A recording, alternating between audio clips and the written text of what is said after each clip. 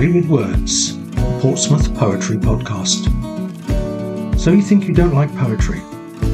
Josh Brown investigates the poetry of popular music, from Robert Burns to Bruce Springsteen, from sonnets to rap. People often tell me they don't like or get poetry, but everyone loves poetry. It's just a lot of people don't know that they do. Ask anyone to name their favourite singer, band, song or album and they can tell you. The only difficulty is choosing which of several albums or songs are the ones they love the most. And here's the thing. Popular song is just poetry set to music. Often not very good poetry, but poetry nonetheless. Musicians prioritise the music so the lyrics suffer. Music can move us without words, so it doesn't matter if the lyrics aren't in the same class. But that's not always so. When the poetry of pop is good, it's brilliant. This has always been the case. Poets of the Middle Ages, known as troubadours or bards, made a living from poems to celebrate the myths and beliefs of the time. They didn't publish them in books because nobody could read. These guys were stand-up poets. They recited their poems or set them to music. Any anthology will have poems listed as anonymous, the names of the person who wrote them long since lost, because they were never published, and often modified, adapted, and added to by others over the years. Many of these, like The Unquiet Grave, appear in books and are still being sung. Check out Kate Rusby's beautiful recording. And poets themselves have always set poetry to music. Take Robert Burns. Burns collected songs and sent them to the Scots Musical Museum in Edinburgh. In the course of his short life, he died at the age of 37, he collected more than 500 songs, many of them still performed today. But he didn't leave it there. Nearly half the poetry that he wrote were as lyrics for popular tunes to which he wrote new words. And that's many of his best-known poems. Loch Lomond, My Love is Like a Red, Red Rose. A Fond Kiss, one of the greatest love poems ever written. And political poems like A Man's a Man for All That, demanding equality and democracy. Listen to the recording of it by Paolo Nutini on YouTube. And then is his most famous poem, the most well-known poem in the world, sung all over the globe to welcome in the new year, Auld Lang Syne. But two things. The banal tune we know isn't the one that Burns chose. The original pentatonic tune was sad, not cheerful, because the song is about a bitter topic, a political topic, the countless thousands of Scots evicted from the land by English landlords, forced to emigrate as refugees from poverty.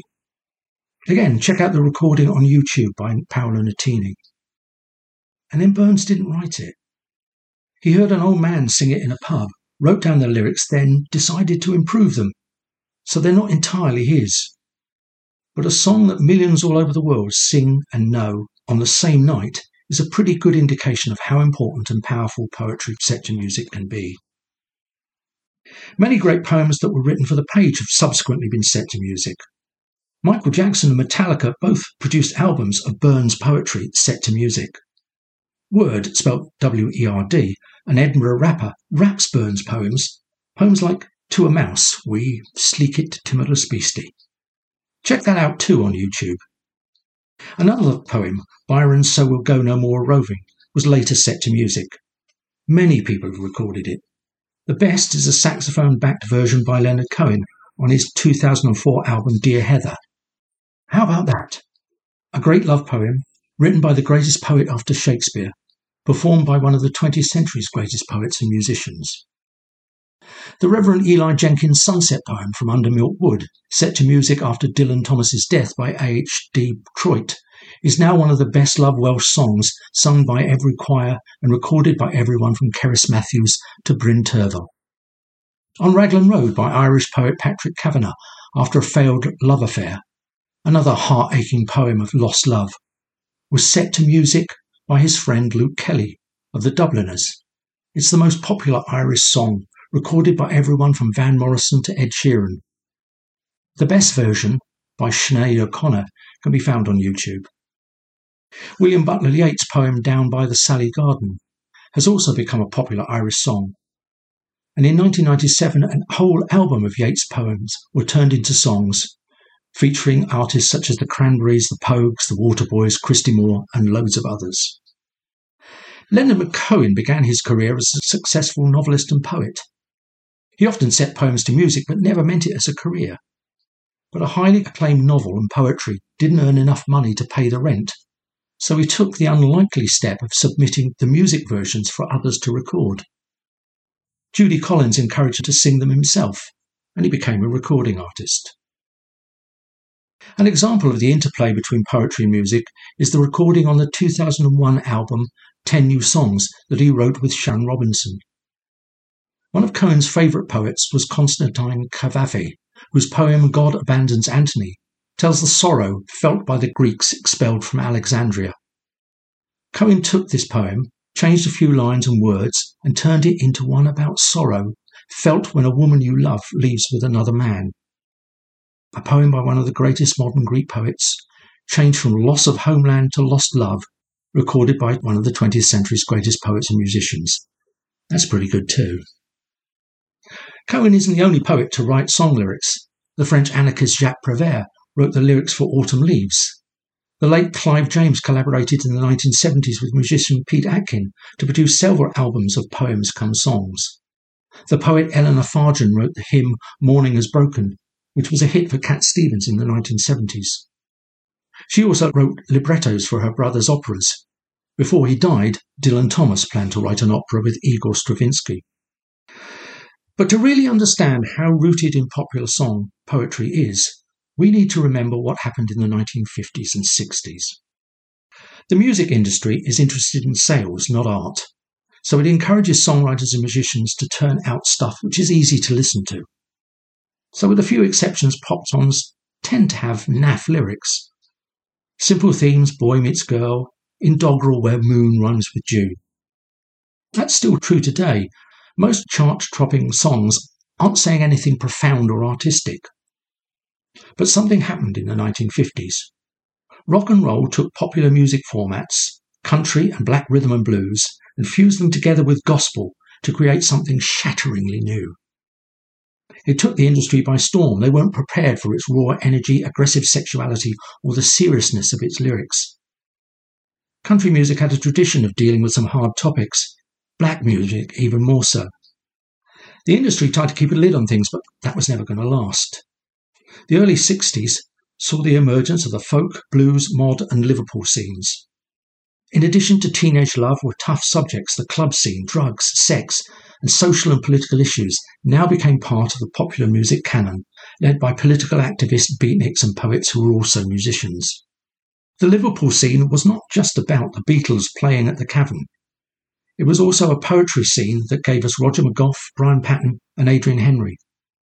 Adrian Henry's poems mirror both the subject matter and style of pop songs, so no surprise that he formed a poetry rock group, the Liverpool Scene, whose first album was produced by DJ John Peel. The 60s gave us the singer-songwriter, no longer songs written by low-paid hacks in studio basements, but lyrics by people who read poetry and for whom the words were as important as the tune. Some were obvious poet-musicians like Leonard Cohen, Bob Dylan, Joni Mitchell and Tom Waits, but many of them were just performers who cared. Overnight, the lyric quality of chart-topping recordings changed. Lyrics, even in rock songs, could be outstanding poetry. Some of those names are obvious. Bob Dylan, of course, a singer-songwriter who considered himself a poet first and even took his pseudonym from one of poetry's greats. His early songs were aggressive political diatribes, and he wrote poetry to adorn the covers of other people's albums. Can popular song be poetry? Well, let's take just one line from one Dylan song, Visions of Johanna, written in and about the legendary Hotel Chelsea in New York. It goes, "The ghost of electricity howls in the bones of her face." Or what about his dystopian beatnik view of the world in Desolation Row? The Chelsea was the home of poets and writers like Dylan Thomas. It was the legend for Leonard Cohen's famous tryst with Janis Joplin. You were famous. Your heart was a legend. Another poem song. Poet-songwriters revolutionized popular music in quality, style and content, aided and encouraged by experimentation and the investigation of topics the record industry had never allowed. His second album, Freewheelin' Bob Dylan, with its cover of him and Susie Rotolo walking through a snowbound Greenwich Village, was withdrawn by the record company to replace some content it didn't like. 3 songs were replaced, but not before they'd been copied, and that led to bootlegging. One of these was Percy's song, a conversation with a US judge about the harsh sentencing following a driving accident. Questioning the American legal system was too much for the record executives, but this song, later released by Fairport Convention, was not new.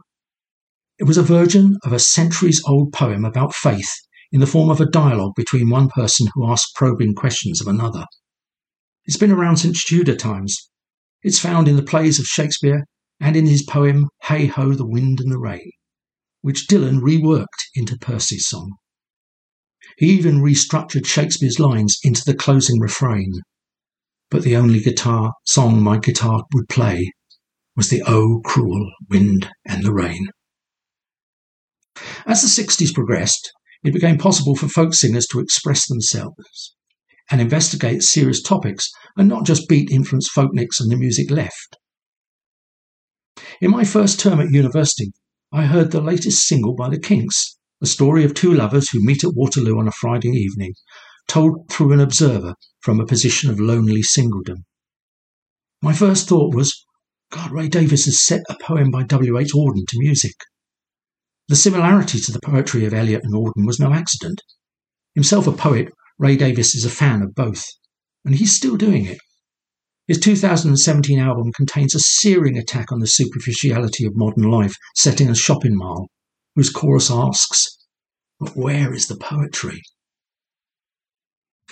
The late George Melly, jazz musician, writer and expert on surrealist art, wrote of the battle between the record company magnates and the new musicians who came from the streets in the 1950s and 60s in his book Revolt into Style. He argued that popular music went through 6 to 8 year cycles in which new styles challenged for artistic independence and the record executives slowly exploited. He predicted the rise of the likes of Simon Cowell and artificially created boy bands. Melly was certainly right that there would be repeated intervals in which poetry would reassert itself in pop. The 70s saw punk with bands like The Clash reaffirming politics in pop and clearly beat-influenced poetry in the lyrics. Shane MacGowan and the Pogues took aggressive punk back to the poetry and traditions of Irish folk. Songs like Fairy Tale of New York are a really bitter piece of poetry, influenced by the wholly poetic novelist J.P. Donlevy, evidence a writer working in music from a grounding in poetry that's every bit as worthy as of Paddy Kavanagh. An even bigger poetry-linked revolution in popular music came with the advent of rap. Hip-hop is clearly 50s-era stand-up poetry taken up by a new demographic for a new but similar purpose. As George the Poet puts it, rap's the poetry of poverty turned into a commodity. Okay, now, rap has had some bad rap, and yeah, the pun was intended. The fixation of some artists on bling, Neanderthal sexism and homophobia set rap back and encouraged the pimp stereotype racist cliche that has dogged black America for decades. But rap produced great poetry in the same way graffiti produced groundbreaking art. You only have to listen to the likes of Storm Z, Eminem, Tupac or Jay-Z.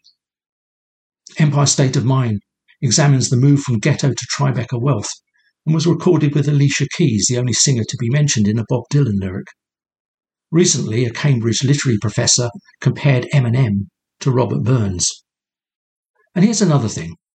Rap uses the same metric format, whether it's slow or machine gun fast. And the meter of rap is iambic pentameter, a type of metric line used in traditional English poetry and verse drama. Each line of the verse has 5 metrical feet, consisting of one short or unstressed syllable followed by one long or stressed syllable. Poets who have written this way include John Donne, Robert Browning, Keats, and yes, William Shakespeare in his sonnets and plays like Macbeth. Just think of that timeline. Shakespeare, Donne, Keats, Browning, Storm Z. UK rapper, author, poet and activist Akala runs workshops for schools and colleges called Hip Hop Shakespeare to examine the links between classical poetry and modern rap. He starts by showing his audience a series of quotes. They have to decide which are from Shakespeare and which are from rap songs. Audiences routinely get them wrong, dismissing Will as rap and thinking rap lyrics as Shakespeare. And the process feeds back. One of the greatest poets today is Jericho Brown, a southern US professor whose latest collection, The Tradition, won the 2020 Pulitzer Prize. Jericho is the voice of Black and gay America, following in the noble footsteps of Audre Lorde, Maya Angelou and Langston Hughes. And Jericho has created a new poetry format, duplex. He took the Shakespearean sonnet and cut it down from 14 lines to stanzas of around 4. He calls it the gutted sonnet.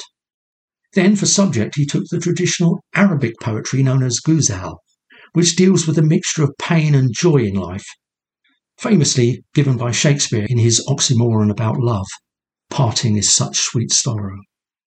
The other ingredient of duplex is the influence in lyric styling of black soul and gospel, the greatest single contribution the USA has, despite racism, made to the world. Check out our review of The Tradition on our website. Another fine example is singer Imelda May's response to the killing of George Floyd last year. You don't get to be racist and Irish. Not just a polemic, it's some of the finest poetry of recent years. You can check that out on YouTube too. Now, there isn't time to investigate loads of song lyrics that meet the benchmark of good poems, so let's just take one. An unlikely one, Bruce Springsteen. The full-on East Coast rock of the man they call a boss isn't what you'd expect to be poetry, but look closer. Springsteen, the man for whom the term punk rock was originally coined, became the voice of disaffected American working class and their problems through anthemic rock songs. But what clinched it is the poetry of his lyrics. A couple of examples. The River, title track of a 1980 album, tells of the marriage of a working class couple, and it was based on Springsteen's sister and her husband, and how their marriage struggled under the pressure of the economic recession. It's a common theme in his work. It's powerful, worthy of any modernist poet. One line reads, "Is a dream a lie if it don't come true? Or is it something worse?" Concise poetry, setting out a potent philosophical and political question. You could run a seminar on that. Backstreets, on the 1975 album Born to Run, has the same theme, a summer love affair between two kids which ends in heartbreak. Having chronicled the breakdown of the relationship, Springsteen gives us this. "Remember all the movies, Terry, that we'd go see, trying to learn how to walk like the heroes we thought we had to be." Meticulously crafted metre and rhyme, posing its existential question about youth and the destructive role of the media. There's a huge seminar in that one too. So hopefully you've started to list your own songs, singers, as albums that fit the poetry model. The religious philosophy of Mike Scott of the Watergate Boys, maybe. Emmylou Harris' Requiem to Gram Parsons, Boulder to Birmingham. Mike Skinner's raw poetry in A Grand Don't Come Easy as The Streets. The New York punk of Lou Reed, the chansons of Edith Piaf, the political songs of Elvis Costello from recession 80s, the Sufi folk of Richard Thompson, the heart-stopping dark songs of Nick Cave, Tom Waits, or The Killers, The Clash, Jacques Brel, David Bowie, Eminem. I'll stop now and let you imagine your own catalogue, while you ask yourself, do I really not like poetry? Our next podcast, Remembering Robert Graves, looks at the life and work of one of the most important 20th century poets as part of Portsfest 21, with actor Stuart Oleska, who as a young man met Graves in Mallorca. Visit the Portsfest website or our own for a full list of the shows and events next July. Thank you for listening.